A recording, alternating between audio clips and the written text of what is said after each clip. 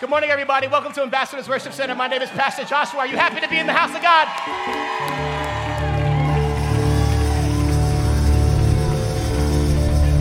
I need my towel. Towel. All right, you may take your seat. Hey, one Sunday, y'all gonna come in here and stop capping like you don't know who God is. You're gonna stop capping and not need a warm-up to give God praise. Because when I was playing ball, my coach said that by the time that you get here, you should already be warmed up.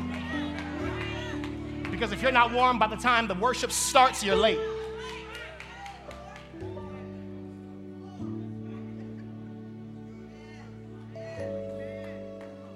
Is anybody not embarrassed today? Like, I'll make a whole fool out of my behind. If one person meets Jesus because I embarrass myself, God, you can have the glory.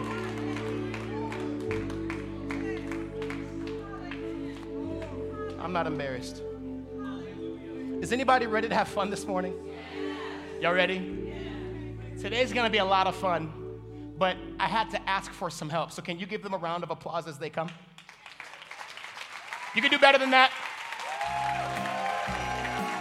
You can do better than that. You can do better than that. You got a friend in me. Oh, they're so cute. Look at them. Come on. When the road looks rough ahead and you're miles and miles from your nice warm bed, you just remember what your past said. Boy, you got a friend in me. Cool. Yeah, What's up, buddy? Good morning. All right, you may take your seats. So, we believe here at Ambassadors. Is anybody happy to be here? We're going to have some fun today. This is not your typical church. We're not Catholic. We don't whisper. You're going to hear some people when something happens. Someone's going to be like, man, that's good. Talk to me this morning. Is that cool? So I thought that before I get to my teaching this morning that we could have a conversation with like the most innocent souls ever. Like, children don't lie, right? Like, children make friends and then the friend punches them in the face and then they say, I'm sorry. Then they have pudding cups at the end of the day like nothing happened, right? So I just thought that for us to set the foundation of what we're going to talk about today, that I would ask the children. They're fine. This is great because they don't even care that I'm up here. Jesus said that if you would come to me just like Oh boy.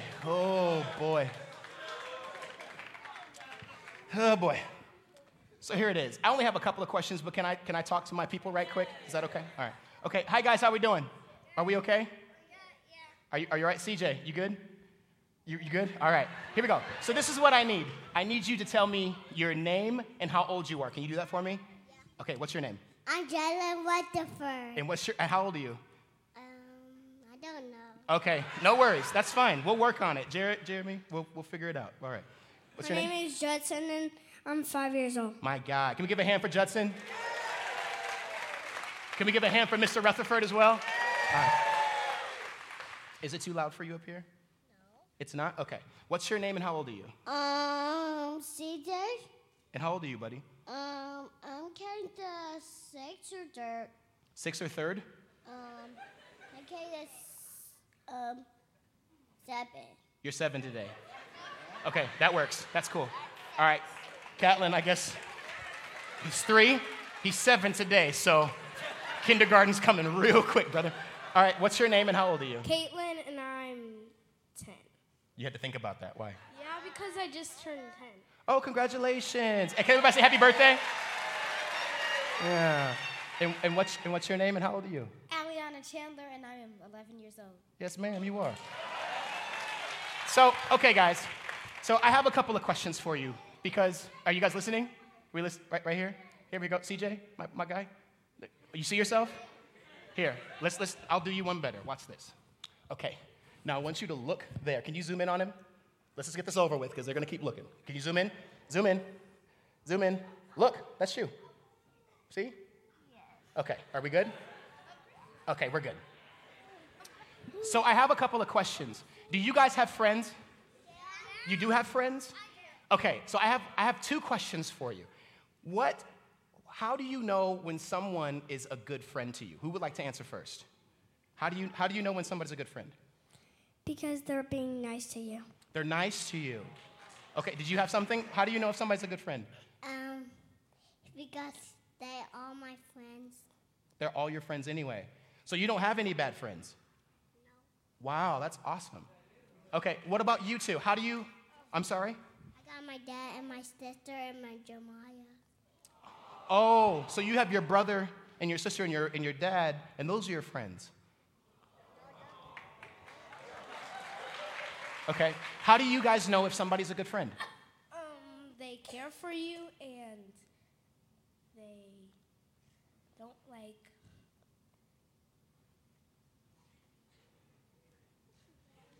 Think about it. They care. What's the opposite of caring for you? Have you ever had a bad friend before? What was that like? They didn't really care about you, and they hanged out with the other types of friends that you didn't like. So you couldn't play with them anymore because they were playing with the bad types of friends.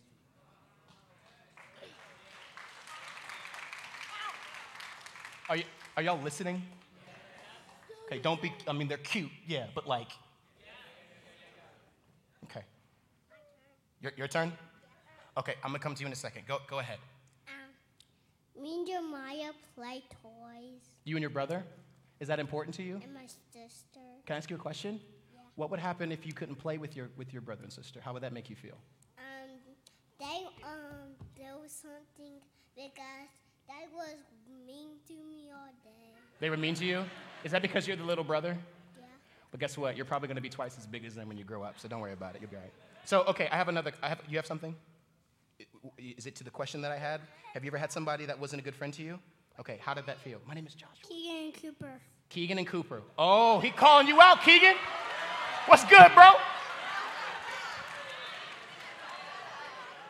What's good, Cooper? Mr. Cooper? Okay, when they were mean to you, how did it make you feel? Weird. It made you feel bad? Did you ever feel like they didn't want to be nice to you? Sometimes? Do you tell your mom about that? Yes. You do? Okay, so I have another question. You guys want a deep question, or do you want a very simple question?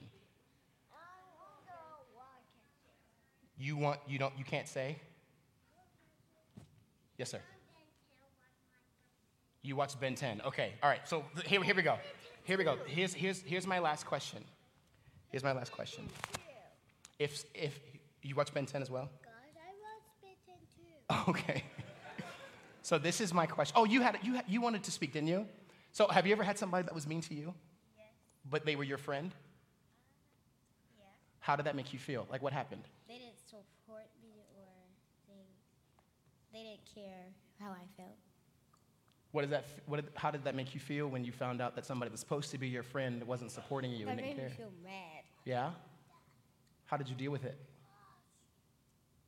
Well, my dad would just tell me to walk away. Just to walk away. Okay. So, I'm sorry? I'm scared to do it. You want to get down? You can. Go ahead. I can't. I can stay here. You're going to stay here. Okay.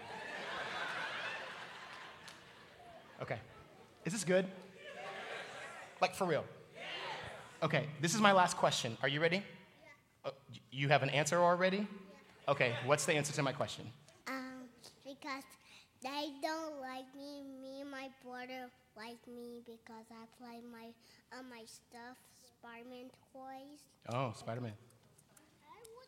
Yeah. Okay, let's just get it out of the way. How many of you are Team Spider-Man? Neither? How many of you are Team, how about Captain America? Captain America, okay. Here's my last question, and maybe we'll stick to these two.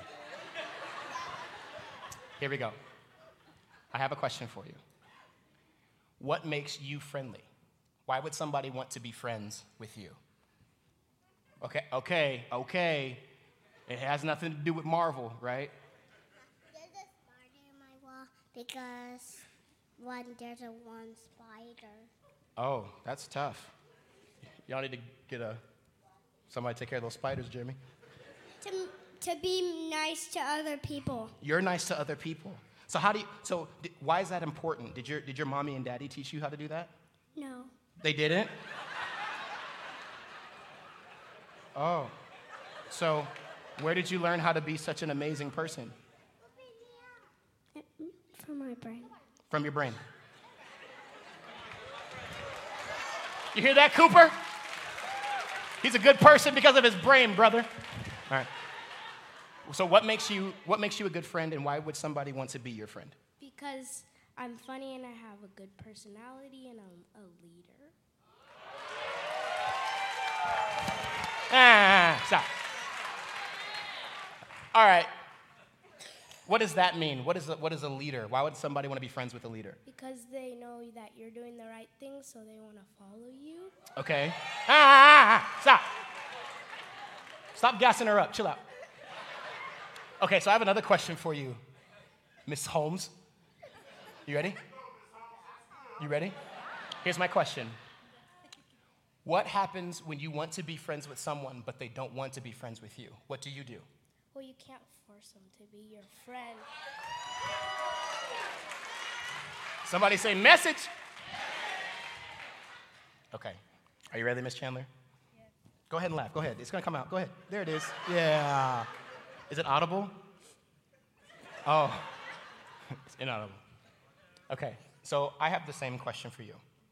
Why would somebody want to be your friend? Because I'm kind and I'm helpful, and also, like, if they didn't want to hang out with me, my dad would always say to me that just walk away and don't pay attention to them because they missed out on a great personality.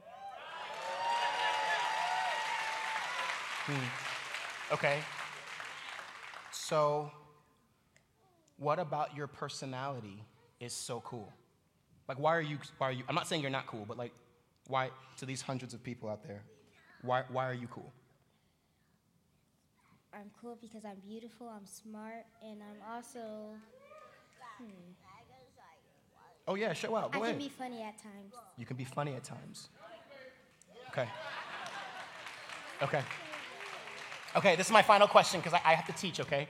I have to preach, is that okay? Do I have your permission to teach? Okay, can I have a hug? And can I be your guys' friend? Can I have a hug?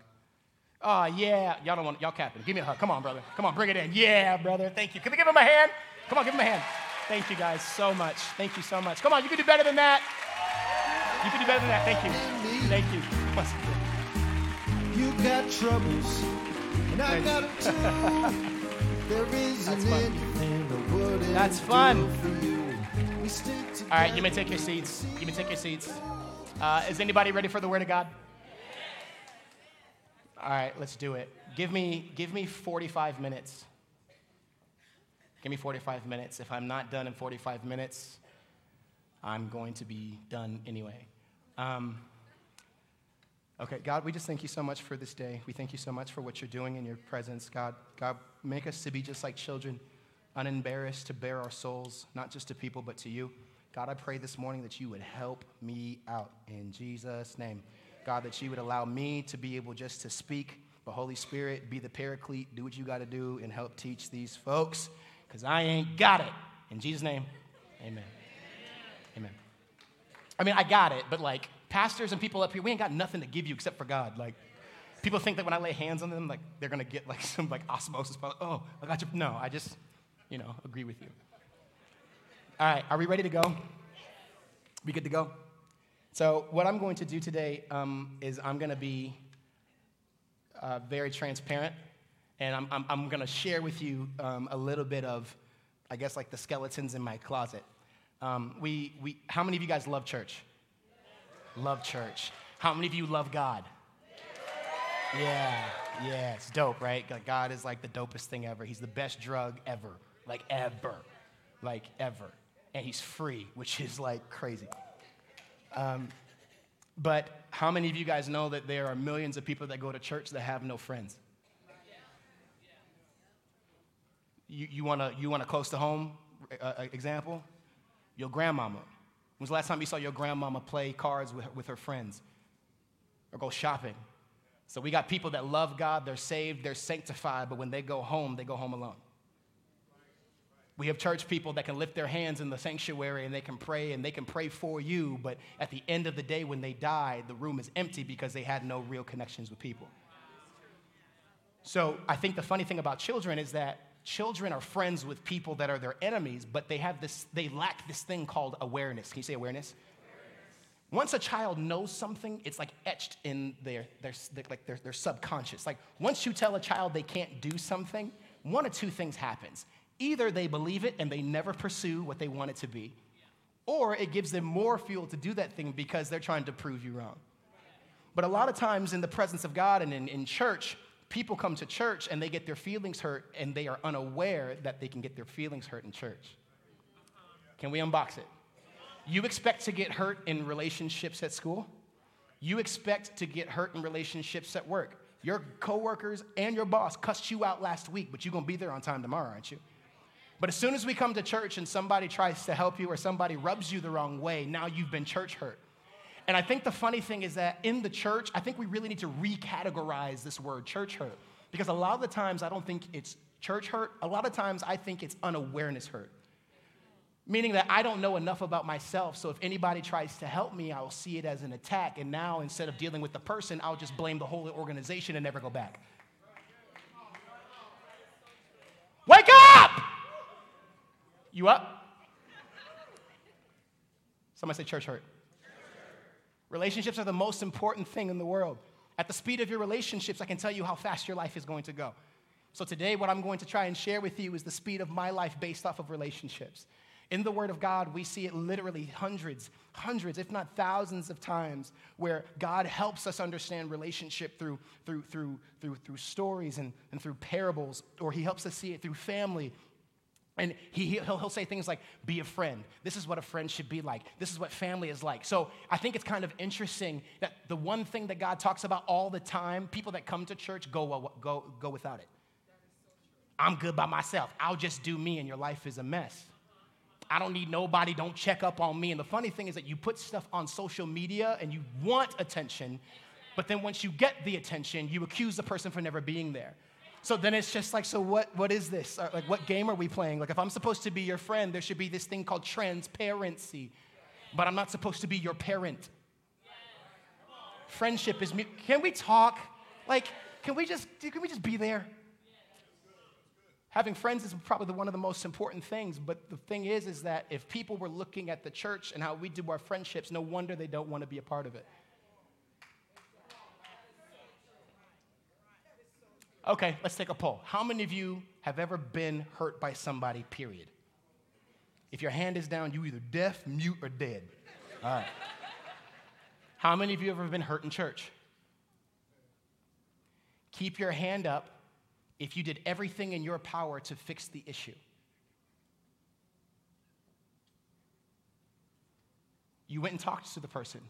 You prayed, you asked God, you fasted, you asked other people, you took somebody with you to go and talk to the person. Like, you did everything. You exhausted all of your options before you cut them off. But look at your neighbor. We live in a cutoff culture. We live in a culture where if you make me feel any type of way about myself, instead of trying to, can we talk? Even if what's coming out of your mouth is truth, I have to cut you off because it's offensive to me. And we live in this world where people are offended, but where I know with my grandparents and my parents, once you became offended, you didn't get upset with the person. You looked at yourself and said, what was it about me that made what they say hurt me? But in church, we do this thing called we cop out.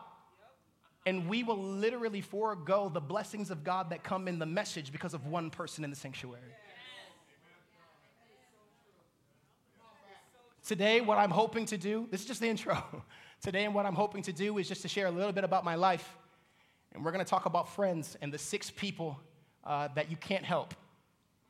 Because once you understand that there are some people that you cannot help, it helps you turn your life to those people that actually want you. Why would you fight for people that are running away from you twice as fast as you can run, and there are people that are chasing you trying to catch you? It's so much easier to turn around and embrace those that are aggressively chasing after you. Is that cool? So for your notes, you can write this down. Can you say friends? 6 people you cannot help. Here we go. Let's go to the scripture.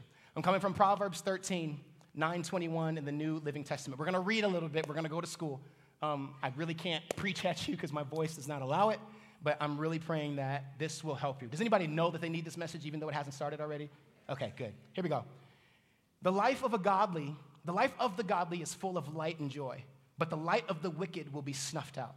Underline verse number 10. It says, pride leads to what? Conflict.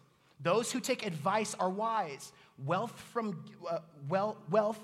get-rich-quick schemes quickly disappears, but wealth from hard work grows over time. 12th verse. Hope deferred makes the heart sick, but a dream fulfilled is a tree of life. Underline verse 13. People who despise advice are asking for what? Those who respect a command will do what? 14, the instructions of the wise is like life-giving fountain. Those who accept it avoid the snares of death. A person with good sense is respected. A treacherous person is headed for what? Wise people think before they act. Who doesn't? Fools. And even brag about their foolishness. So you cut them off. Yeah, I cut him off, bro. We ain't doing nothing. But wait, what? Will brag about their foolishness because of unawareness. An unreliable messenger stumbles into trouble, but a reliable messenger brings healing. If you ignore criticism, you will end in poverty and disgrace. If you accept corrections, you will what? Be honored. It is pleasant to see dreams come true, but listen, fools refuse to turn from evil to attain them. Ever been in a relationship where you're trying to help somebody attain their goal, but they're running in the wrong direction? And even when you show them that this is a cliff, if you keep going down this road, you're going to end in the ditch, and they don't care? What if I told you that you can miss the calling of life on your God by trying to save somebody else and not running towards what you need to? Horses running in two separate directions. If one's going in the right direction, he's not going to try and get the other horse to run in that direction. He's going to let him run and keep going. Listen to this, verse number 20. Walk with the what? And become, associate with, and get into what? Listen, trouble chases sinners, while blessings reward the righteous. Let's talk about friends this morning. We're in the third part of our series, 2020. Anybody having fun? This is like the most fun series ever. Got to teach with Dad last week, and honestly, like the best thing. Like I'm so spoiled because I'm going to be able to look at YouTube and podcasts and videos, and like I'm always going to have my dad with me, so I will never, ever take that for granted. The second thing is, if this is your first time here, I want you to know something, and I want to reiterate something to all of you. I am not the pastor. I am a pastor underneath the pastor, our lead pastor, Pastor Martin Williams. I want you to understand that when you see me, you see us. This is not the Joshua Williams show. It never will be. Even after they are dead and gone and they've passed on, it's not going to be my show because I understand this thing of being under authority. So whatever you see today, just know in the next 7 days when they get back, I'm going to be corrected. My doctrine is going to be corrected because I am not your pastor. I am a pastor. I do not lead this organization. A lot of people think I'm going to, but if somebody else comes, it's who God picks. If it's not me, I'm going to play my part. But I want to make sure you understand. Can we talk? Because nobody does this. It's not my show. I don't make a whole bunch of decisions in back rooms. People are like, oh my God, there's a screen on chair. Joshua. No. I work a part of a scheme. And our pastors are not here right now, but they trust me to share my story with you this morning. I just felt that. Is that cool? I am not the pastor. I am a pastor. Okay. So let's break this down. When we look at the life of Jesus, he's like the perfect example of what it means to have relationship. Like, I don't know why people can get saved off of David and Goliath. They can get saved off of Moses. But as soon as you bring up Jesus, people get bored. And it's just like, wait a minute. The whole point of this thing that we call Christianity is about Jesus himself. Like Moses is cool, David is cool, Ruth and Abraham, they're great, but they're not Jesus. They didn't die on the cross. They weren't stabbed. There was no blood. They could not save me. But when we look at Jesus and we look at his life, we're able to understand that there are 3 levels of relationship that every single one of us needs. This is what I need you to do. Don't hit your neighbor, but I want you to put your arms out like this. You know what this is? This is a cross. There are 3 levels of the cross, and based off of how Jesus died, when you live a crucified life, you have everything that you need. This is what I mean. The Word of God says to die to yourself Daily. It means to literally crawl on your cross, to nail yourself to it, and to hang yourself up. It's not suicide. The Romans were confused when Jesus said it, but this is what it means. It basically means that at the beginning of every day, you nail yourself to your pride.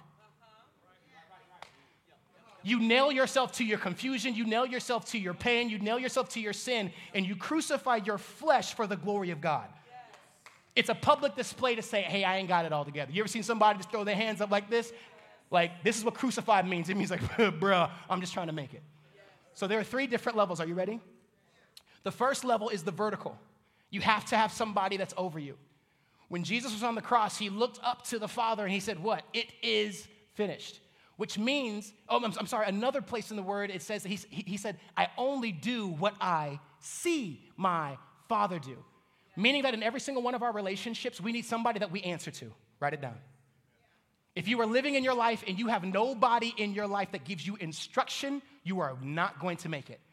Every person needs somebody in their life that when they tell you to do something, you don't have an opinion. Because once you ask and give your opinion, it's now become advice. This is what my father has told me. If I tell you to do something and you begin to rebut, I'm no longer your father. Because fathers do not explain their instruction. They tell you what to do and you do it based out of honor. Now, he would say, if I step out of that space and what I'm telling you is wrong, then you need to help me get to the right position. But look at your neighbor. Everybody needs covering. Because if you don't have covering, anything is going to hit you. The vertical relationship receives instruction. It's someone over you. The second is the horizontal, where his arms were out wide. When we see Jesus up on the cross, we see a person on his left and on his right. This represents the friend group. This is the one that we're going to break up for today, but this might be a couple of sermons, so I'm going to explain all 3. Is that okay? This is the third. As Jesus was standing there horizontally, these are the people that he received from called his companions. Can you say companions? If you have somebody above you that gives you instruction and tells you what to do, you have to have some people that stand on the sides of you, that are around you, that are on your level,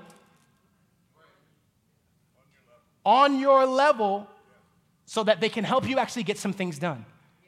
Friends are the type of people that when you bring ideas to them, they're not asking you like all the itty-bitty details. They're trying to bring structure to the issue. They're the ones that aren't looking at your problem as, oh, that's too much money, or that's not going to work out. Then you're not my friend. Because when I walk into the room and I say, this is what I want to do, Jason, if you're my friend, you say, all right, bet, how do you do it? Friends assume that when you bring it to them, you've already talked to God. People that are afraid will ask to pray about something that God showed you. Have you ever wondered that? When somebody wants to pray, if you tell them, it's not that they're looking for God, it's that they don't trust you. Oh, Jesus, help me, please. Then there's the third level. We have the person that's above you. We have the person that's with you called your friends. And then we have the people that are beneath you.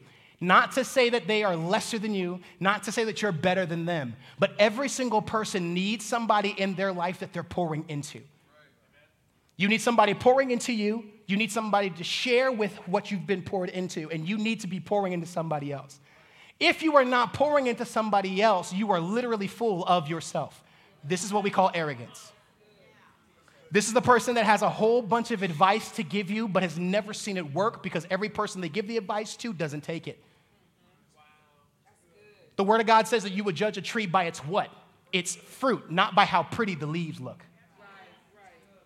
Everything that glitters isn't gold. My thing is the tree. I've had some really great fruit, like pears from Mississippi, off of trees that look dead because you don't guess about the life of the tree by how it looks. You guess if it's alive by its fruit. So how we can tell if you are living a fruitful, crucified life is if you have people that you have given advice to, they've taken it, and it's actually worked in their favor. So ask yourself this question. The last time you gave somebody advice and they took it, did they end up better or worse?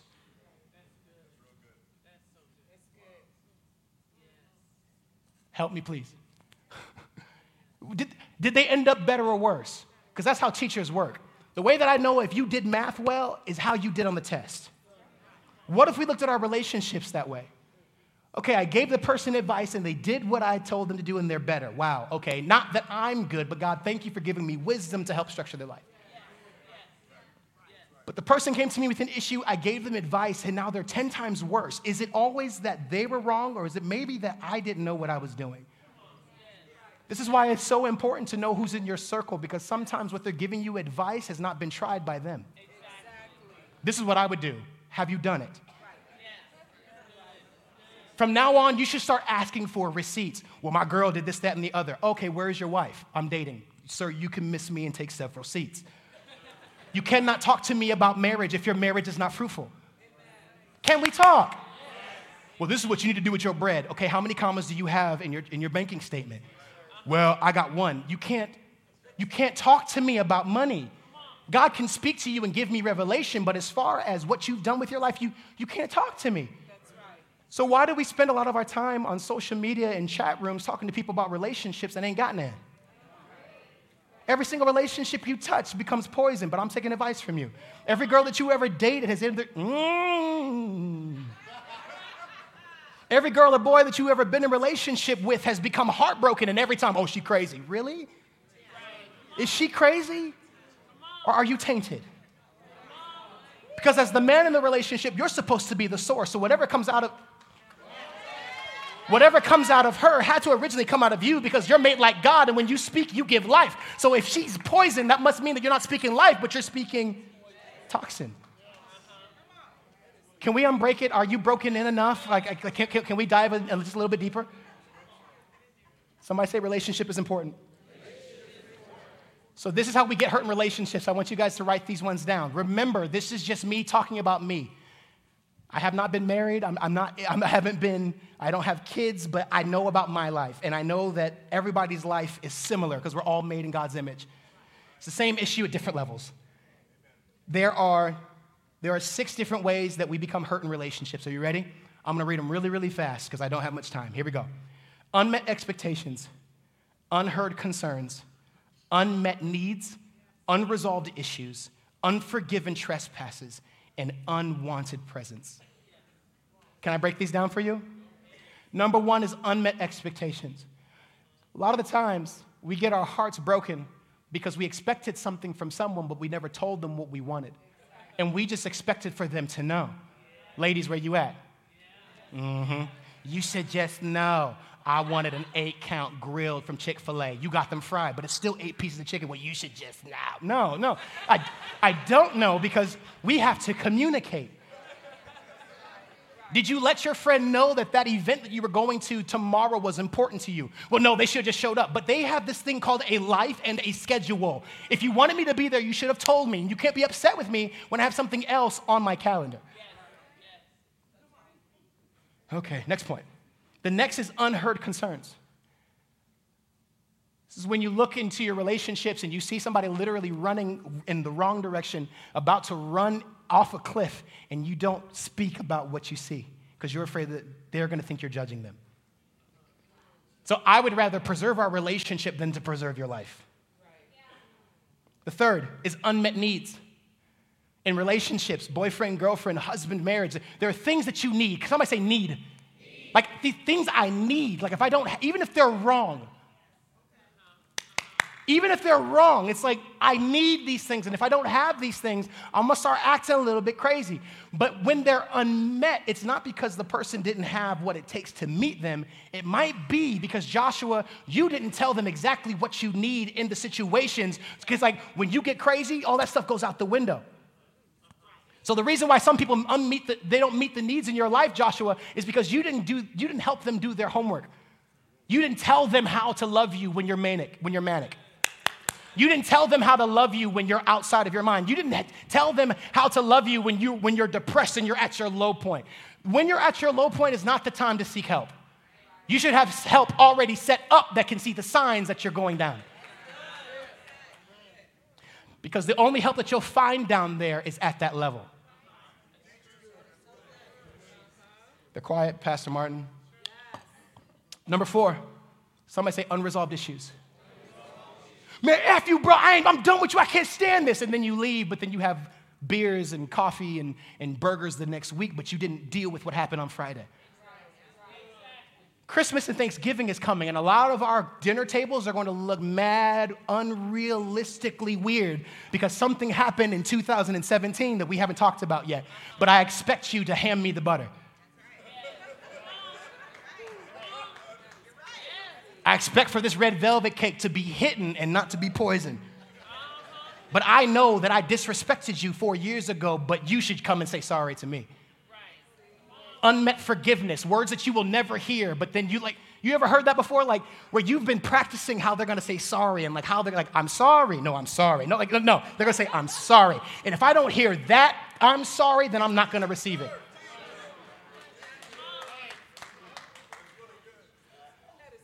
Ooh, Jesus. Somebody say unforgiven trespasses.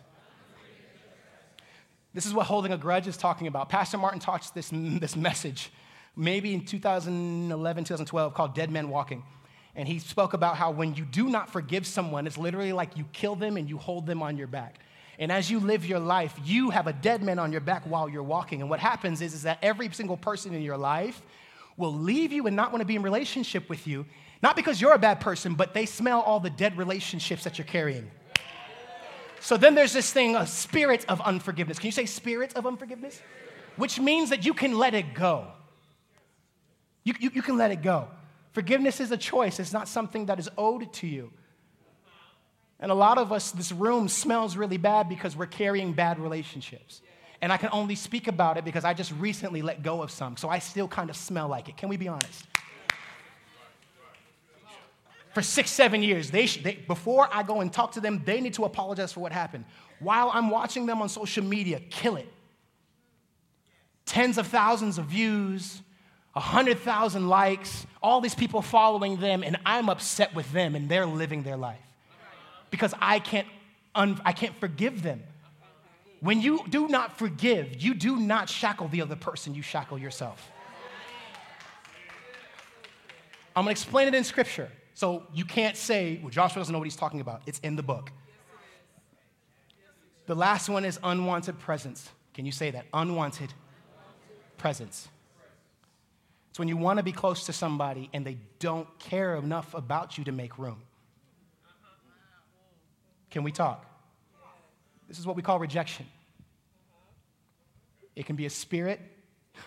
It can be a mindset. But look at your neighbor and say, rejection is real. So when you walk up to a door and you expect it to be open and you keep walking, you don't change your gait, you don't change how fast you're walking, you go to open the door and you hit the door. You've been pursuing a relationship with somebody that's been leading you on in a relationship, and then all of a sudden you hit a wall. But can I tell you something? Jesus gave us how to deal with rejection. Jesus taught us, he taught his 12, but anything that he taught somebody in the Bible, he was synonymously talking to you. Because he doesn't live in time. That's why if you're in your situation, God, I can't hear you, read the book, because he's always speaking in the book. Everything you need is in the book.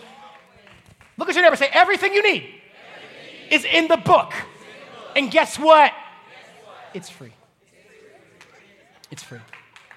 So Jesus in Matthew 14 is sitting with his disciples. Now, up until this point, he's been living for about 32 years. Remember, Jesus only lived for 33 years. He lived for 33 years, and I might teach a message at some point, 33 reasons why. Not 13 reasons why, but 33 reasons why. Why Jesus, every single year of his life was a different lesson. It's absolutely amazing. God, I love your word. But in Matthew 14, he's sitting with his disciples, and his disciples are trying to figure out, God, what are we supposed to do? They're asking him all these questions, and they're at the end of their class, right? Like, think about it. You got 33 years to be with the Messiah. Every day you're learning something, and the last test is coming. So Jesus understands this. He says, I'm the one that's over you. Remember crucified, right? So I'm the one that's over you. I'm God. I am the cloud. You follow me. I give you instruction. You amongst each other, the disciples, you guys are friends. Because you've been working with me. You've all been walking in the same direction, so that way we are friends. Which means you can't be friends with people that are going in different directions. I'm going left. Well, I'm going right. Well, I really love you, but we're going in different directions. At some point in time, one of us is going to have to go in the direction of the other and deny the call of God that he put on our life. So you guys, 12 disciples, you're all walking in the same direction. So this is what I need you to understand. You have me, you have one another, but then you have these people that are below you that I need you to teach. Remember? We talked about this. I'm telling you, none of this is opinion. It's all in the Word of God, right? I just want to make sure you understand that. It's all fact-checked. Pastor Martin, we worked on this literally for 48 hours, the last 2 days. Sorry, so anyway. So he's talking, there's Jesus above them, there's them together, and then there's them below. But then Peter asked Jesus, he says, well, Jesus, now that you're sending us out into all of these places, What happens when we walk into a town and they don't want to hear what we have to say? What happens when I want to befriend somebody and they really hurt my feelings and I feel rejected? What happens when I'm in a relationship with her for 7 years and then all of a sudden her feelings change and she don't want me no more? Well, God says, well, I have something for you. Listen to this. So Matthew 14, 11 through 23. God gives us specific steps on how to deal with rejection in friendship. This is going to save somebody this morning because somebody in the room feels like me, where you feel abandoned by the people that were supposed to be with you. Can I be honest? I'm being transparent. I don't know how to do anything else but bare my soul to you. I can't teach you something that God hasn't taken me through.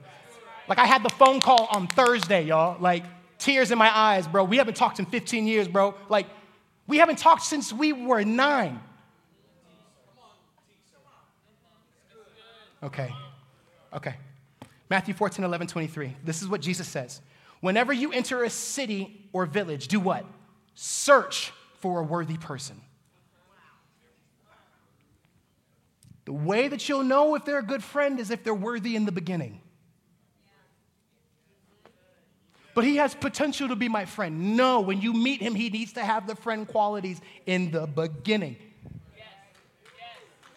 Ma'am, if he does not have a job and if that's one of the qualities you need in a boyfriend, leave him at the... Leave him. Because stop working with potential. That's what he can do. Work with purpose. He should already be doing it. Search for a worthy person and do what? Stay in his home until you leave town. So in church, when you don't want nobody at your house, you're carnal. That's what the word says. I'm kidding. When you enter the home, do what? Give it your blessing. If it turns out to be a worthy home, let your blessing stand there. If it is not, do what? How many relationships is your blessing scattered amongst? How many relationships have we co-signed? Man, that's the homie. But you never went back to that relationship to regain your peace. You never went back to that relationship to get your innocence. He says, if it's not working at that house that you're in, disciples, you need to take the blessing back. Not just leave, but say, you know what? And you don't have to talk to the person. You know what? I'm taking everything I got, and I'm taking it with me. If any household or town refuses to welcome you or listen to your message, underline this because this is it. Do what? Shake its dust from your feet as you leave. I tell you the truth, the wicked cities of Sodom and Gomorrah will be better off than such a town on Judgment Day.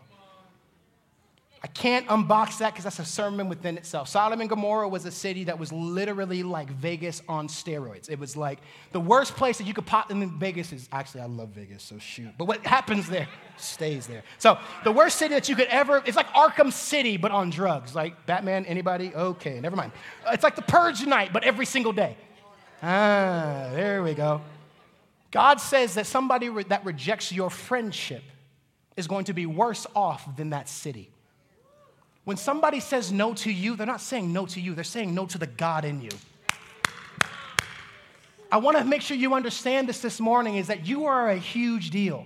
Every single relationship that you either start, begin, or that fails or that doesn't work out, you need to understand this, that all of those are not a reflection of you. Because there's a God that lives on the inside of you that's perfect. So look at the 16. Look, I am sending you out as sheep amongst wolves. So be as shrewd as snakes and harmless as doves. But beware, for you will be handed over to the courts and to be flogged with whips in synagogues. Kind of scary. Let's jump down. Verse 19. When you are arrested, don't worry about how to respond to what they say. Underline this one. God will give you the right words at the right time. For it is not you who will be speaking, it will be who? The Spirit of your Father speaking through you. Verse 23, listen to this. When you are persecuted in one town, do what? Flee to the next. Don't try to get them to hear you. Don't try to reason with them. Don't try to, well, this is my side of the story. The minute I start to see rejection, I remove myself. Because I know if I stay here long enough, your rejection is going to cause me to think worse of myself. So what God tells his disciples is if you walk into a city and they're ready to stone you, Get that dust off your feet and get to booking. It's not that you're abandoning people. It's that you're preserving your life. A lot of us are sitting in relationships being beaten and flogged and stoned, and it's because your presence isn't wanted. Have you ever thought about that? That the reason why people are mean to you, the reason why he keeps putting his hands on you, which is absolutely terrible, and there is no way in heaven, hell, or earth that is okay in any situation for a man to put his hands on a woman. I don't care what it looks like. Amen. Don't make me sit down, because I will unbox that one. Don't you ever put your hands on a woman, my father told me. I don't care if she has a gun in your hand. I don't care if she has a gun in her hand, you take the bullet. That's crazy. No, that's being a man. These hands were made by God to create and build you, not to destroy you and rip you apart. Let me move on.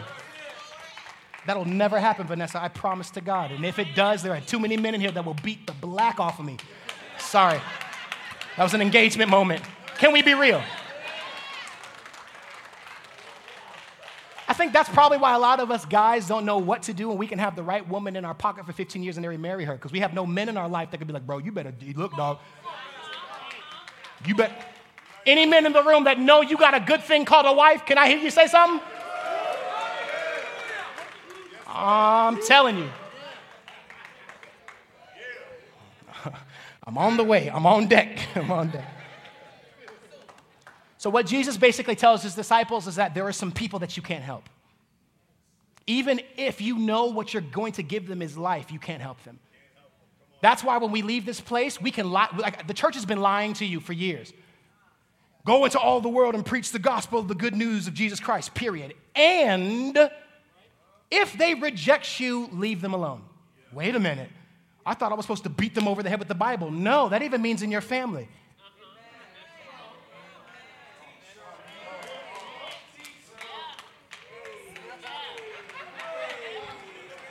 That means that the Christmas table is not the time to hash out the plots of Jesus' blood.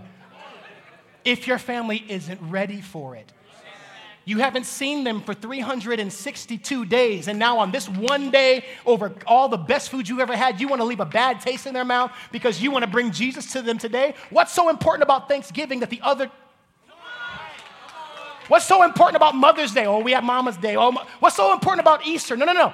Jesus says if you walk into a town and you're trying to tell them about me, you've been with me for 33 years, so you know I've done miracles. I've literally caused people to come back from the dead to life. You know what's in you is true. Your job isn't to prove it to others. Today, you can be unsubscribed from trying to prove to other people how amazing you are. If they don't get it, move on. If I have to explain to you how dope I am to treat me correctly, you ain't it. Because there's a group of people that are just waiting. There is somebody in the world that every time you breathe, they're like, oh, did you see what they did? Did you see what he just... You wake up and they're like, this is the dopest person in the world. It's not that they're full of themselves. They're full of the capacity of you. Stop trying to fill people up, this empty space with you, because it's not you that's going to fill it. They're empty. They're hurt, and it's not your job to fill it. Listen to this. These are the 6 different people that I couldn't help. Say I. Joshua. I put 6 people you couldn't help because it's a sexy title, and that's what you do on YouTube. It's called, what's it called? It's called clickbait. There it is. It's called clickbait. So that was my clickbait for the sermon. But these are 6 people that I found out. For Joshua, I can't friend them. And maybe it'll resound with you, but I just want to be transparent. Is that cool? Here at Ambassadors Worship Center, we believe in living inside out. That's one of our culture codes. So I'm going to show you my insides today. And based off of your reaction to my insides, it'll let me know how far we can go. Oh, teaching point, but I'm going to stay right here. Number 1, it's impossible for me to help people that are introspectless. Meaning those people that have the inability to look inside of them and see what they need. They also don't have the ability to look inside of me and know this is what you need right now, even though you're not asking for it. That's one of the skills that I know that I have because I've literally been working on it since I was 3 years old. Are you all right? Yeah, I'm fine. No, you're not. Let's like, you need something. And I know what you need. You don't know what you need, but like, I'm here for you when you need it. You ever met yourself in a relationship? You ever met a friend that operates just like you?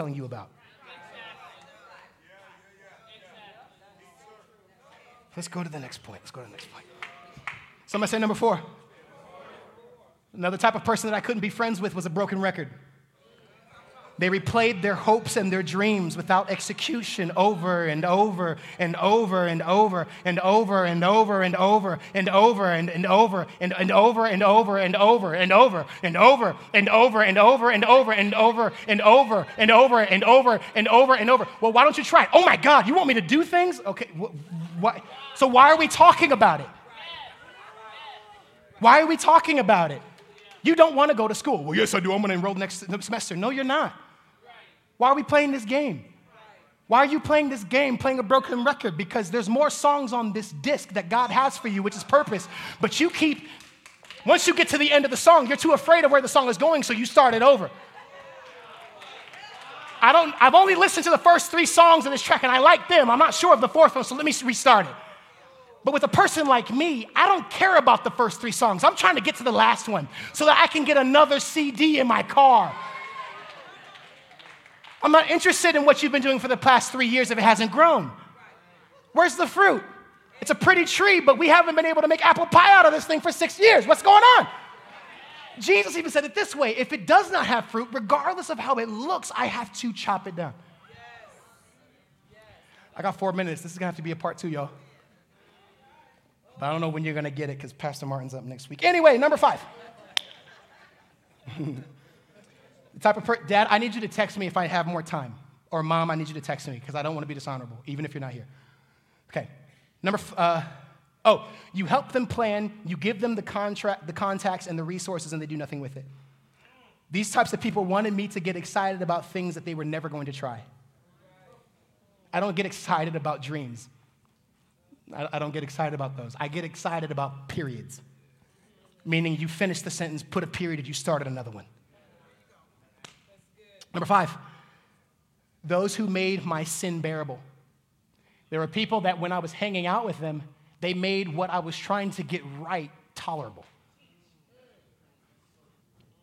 Joshua, you went 3 months, you deserve to watch, just watch one video. Just watch one. You deserve it. God will forgive you. It's not that bad. It's just one drink, bro. Just knock down one more girl. It's no big deal. He'll forgive you. It's no big deal. Just strap up. You'll be all right. Bro, it's just one more party. I know you're doing this God thing, but bro, it's lit. I couldn't be friends with people that looked at my demon and dressed it up and made it more attractive. I'm not trying to talk to your religion. I'm not talking about no, I'm talking about the real demon in your life. If you deal with lying, if you deal with pornography and masturbation, can we talk? This is church. Can we talk? Because you're going to go through your week Monday through Saturday lost. Can we just have a little bit of light today? You're a chronic liar. And your friends dress up your lying as, she's fine though, isn't she? People that used to make what I was trying to run away from, they tried to turn it into a magnet. And they didn't really help me deal with my struggles. Number 6, were hopeless romantics. Those that I couldn't shake because of my love for them.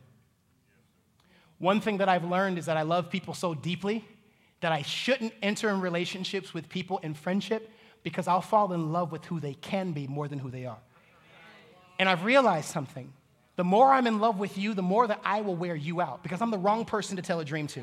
I'm the wrong person to tell a goal to. I'm the wrong person to say, hey, I want to do X, Y, and Z. Because the next time we talk, I promise you, I'm going to have a folder, a portfolio, and I'm probably going to have $1,000 to put towards your dream.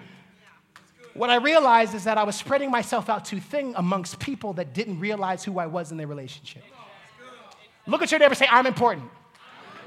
You have to be selfish in your relationships. You have to know that every time that you open up your life to somebody, it's like opening up a line of credit. And the only reason why banks open up lines of credit to you is because they know they're going to get their money back. I realized that I was depleting and having to shut my doors because my lines of credit never returned back to me. Is that anybody? Friends, I'm not going to leave you here, I promise. I'm not going to leave you in this dark place man, this is terrible. No. I'm not going to leave you here, I promise. Hopeless romantics, I had to constantly pump them up and reassure them. I had to use what God gave me to feel good about myself and pour it into them. It takes me about an hour every day to meditate to get my mind right. Anybody else? I wake up at 5 o'clock. At 6 o'clock, I'm ready to go because I've done an hour, 60 minutes of talking to myself so that I can get right. And now I've just spent that hour of what I used to fill me up to fill you up. The problem is that your cup doesn't have a bottom. So what I did today for me, I'm going to have to do tomorrow for you again.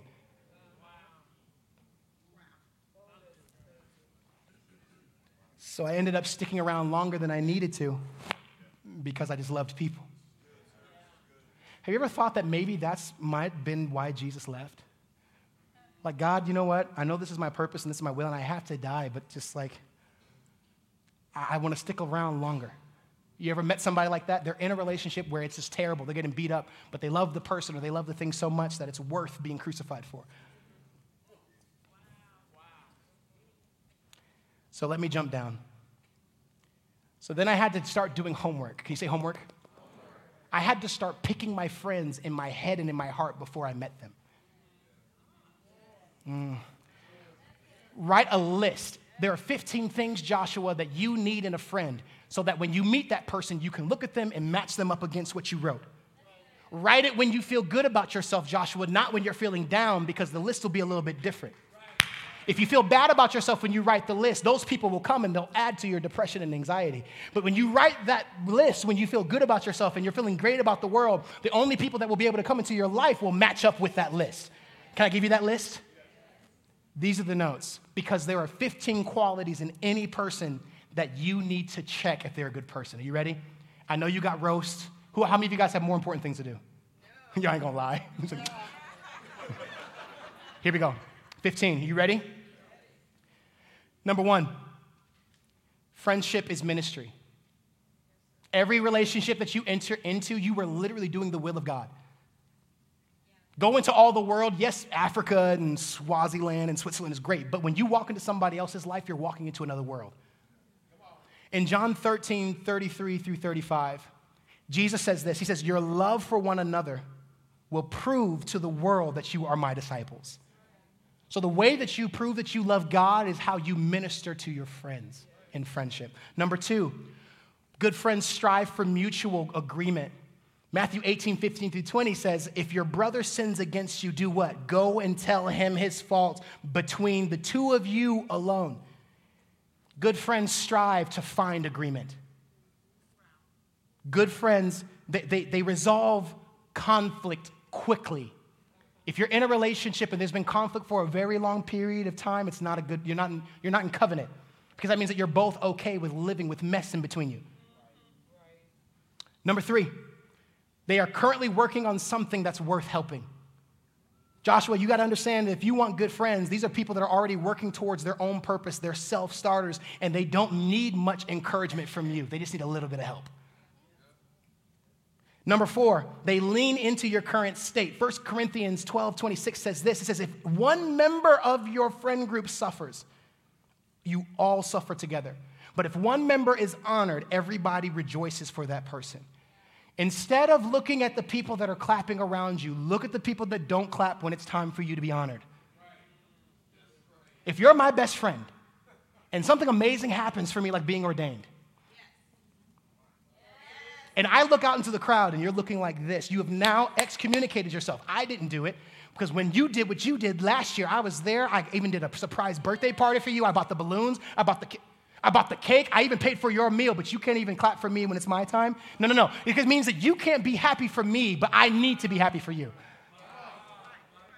Number 5, they put bad things. Number 5, they put bad stuff to good use. Proverbs 17:17 says that a friend loves at all times, and a brother is born for what? Adversity. Which means that when you're going through bad stuff, good friends take your bad stuff and turn it into something good. God, I'm depressed. You know what? I know what we can do. We can go to God in prayer with this. Not just like, God, I hope that you help my friend, but like I'm talking about warfare. Like somebody that can put their hands on you and bring down heaven in your situation. Is this good? Number 6, they sincerely ask how you are doing. Look at your neighbor and say, how are you doing?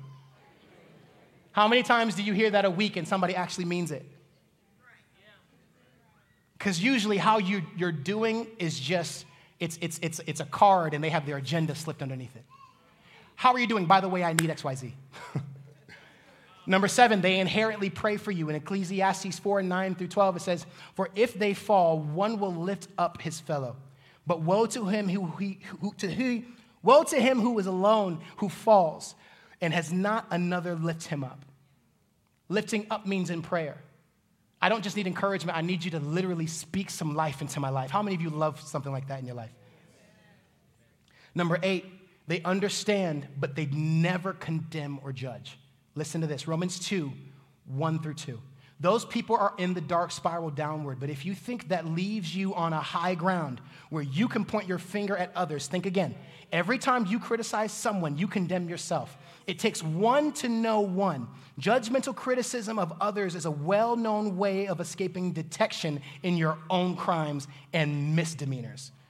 But God isn't so easily diverted. He sees right through all the smoke screens and holds you to what you've done. If you were in a relationship with somebody that makes you feel bad about who you are, that is not a friend. Their job is to understand, not to judge and not to condemn you, but to help you seek freedom. Number 9, they introduce you to new opportunities. Hey, bro, I just heard about this. Hey, man, remember we talked about this a couple weeks ago? Well, I have this opportunity where they're, like, you're a musician, great. Where they're doing this thing at Christmas in the Village this December. I got this contact. Do you want it? They don't feel that when they give you things that they're missing out on something. If I have it and it doesn't fit me, that means it's meant for somebody else that I know. And I'm not going to deprive you of what you need because I don't want you to have it and be better than me. No. If we're in friendship, the disciples, there's 12 of us. We all have different gifts. So, Peter, you're the one that heals people. I can't do it, so you need to do it. You need people in your life that know your gifts and your skills well enough that when a situation, they run into it, they don't try to fix it themselves. They say, hey, I got a friend, by the way. His number is X, Y, and Z. Here's his business card. You need to call him. You need friends of yours that gas you up with other people when you're not there. Number 11. Oh, good. Number 10. Thought y'all was asleep. Good friends help you navigate unsurety safely. When you're at your wit's end and you can't get right and you're in a very low place, people that love you, they help you navigate that space. They help you navigate your depression. They help you navigate your anxiety. Not walk around in it, but get out of it. Because a lot of people know that if you have depression, if you are anxious, that they can just lead you around in that anxiety and control you. You want to know what that looks like? It's friends that do not give you tools to make you better. They give you tools to make you mediocre. So I'm going to give you just enough help to keep you blind enough that you still need me. Good friends take what's on your eyes and they rip it and throw it away because they say, in order for me to live my best life, you got to see. Because there's going to become a season, Ms. Siobhan, where I can't see, and I'm going to need you to do for me what I'm doing for you right now. Number 11, somebody say trustworthy. Number 11, friends are worthy of trust. But you want to know how you get trust? Trust, write this down, is a transaction. It's give and take. Trust is not given for nothing. Trust is built. Trust is granted after an act has been done or there has been time to prove that this person is trustworthy. You do not give trust at the beginning of the relationship because you do not know them. Trust comes with knowing and understanding. I cannot trust something I don't know. But a lot of us are in relationships and in bed with people that we don't know, but we trust them with everything we have. And then we question why we're hurt. It's because God told us, listen, if you want to know if somebody needs your trust, you have to give them a reason to be trusted. Share that one secret with one person. If you hear it from 7 other people, it's like, bro, I only told you. Well, no, you only, no. I only told you. I'm not crazy. Because any person that can make you feel like you're crazy is really good at manipulating you. Be careful who tells you about other people so openly, because if they're talking to you about somebody, they talk about you with somebody else. Trust is never assumed, but gained and granted. Listen to this. Matthew 18, 21, 22. Then Peter came and said to Jesus, what does he say? He says, Lord, how often shall my brother sin against me and I forgive him? And Jesus says, up to 7 times. Well, Jesus said to him, I don't say to you up to 7 times, but 70 times 7. If you don't hear anything else I say today, listen to this. Peter asked God, he says, how many times am I supposed to forgive someone? Jesus tells him, you're supposed to forgive people all the time. Forgive them, because when you forgive somebody, it's not for them, it's for you. When you forgive somebody, you cut it off, where how you feel no longer makes me feel some type of way. But listen to this. Later on, though, the next chapter, the literal next verse, Jesus says this, he says, but you must become reconciled one to one another in relationships that you want to move forward. If somebody has broken your heart, if somebody has made you feel some type of way, forgive them. That's for you. But reconciliation is when you both come together and make a decision to do this thing again.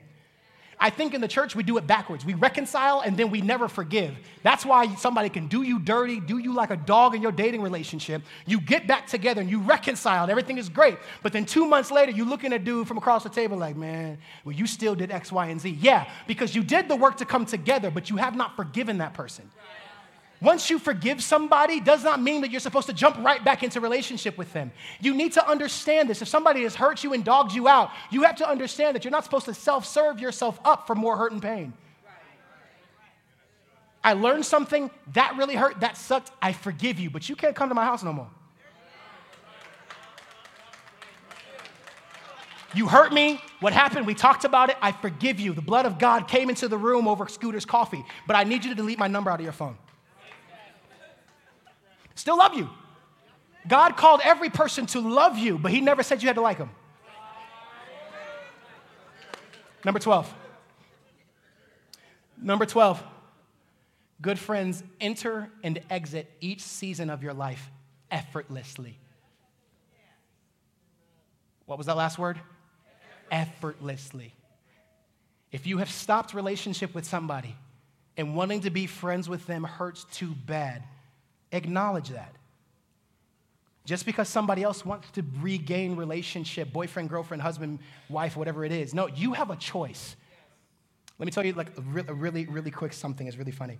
Dr. Jermone Glenn talked about this when he comes, and we had a conversation. He says, it's funny because like you tell your kids, like, hey, go play with them. Like when you're a kid, you're like, okay, fine, okay, all right, let's play with the toys. Right? As a kid, you're told who to play with. But as an adult, you get to choose who you play with. If somebody makes you feel some type of way, you cannot play with them anymore. You can pick up your toys and say, I ain't doing this no more. I'm out. But there are some people in the room who your relationships, if it was a picture on a wall, you have a giant hole that wasn't cut out precisely with a knife, but it's like somebody went into your picture, grabbed a piece, and just ripped it out. That's what I want to talk to. This is the altar call. If you're waiting for it to be done, it's over. Here it is. There are people in the room who it's impossible for you to see God correctly because somebody didn't see the God in you correctly. You've either been abandoned in relationships or somebody left you or told you that you were worth nothing or told you that everything doesn't work out. And for some of you, it might be a little bit difficult or a little bit hard for you to chew on what we were talking about today, where Jesus says, shake off the dust of your feet and walk away. Well, some of you have been sitting here shaking off the dust and you're still dusty. What I want to make sure that you understand today is that we serve a God that creates an atmosphere for you to have relationship with him and to be re-reconciled to who? To him.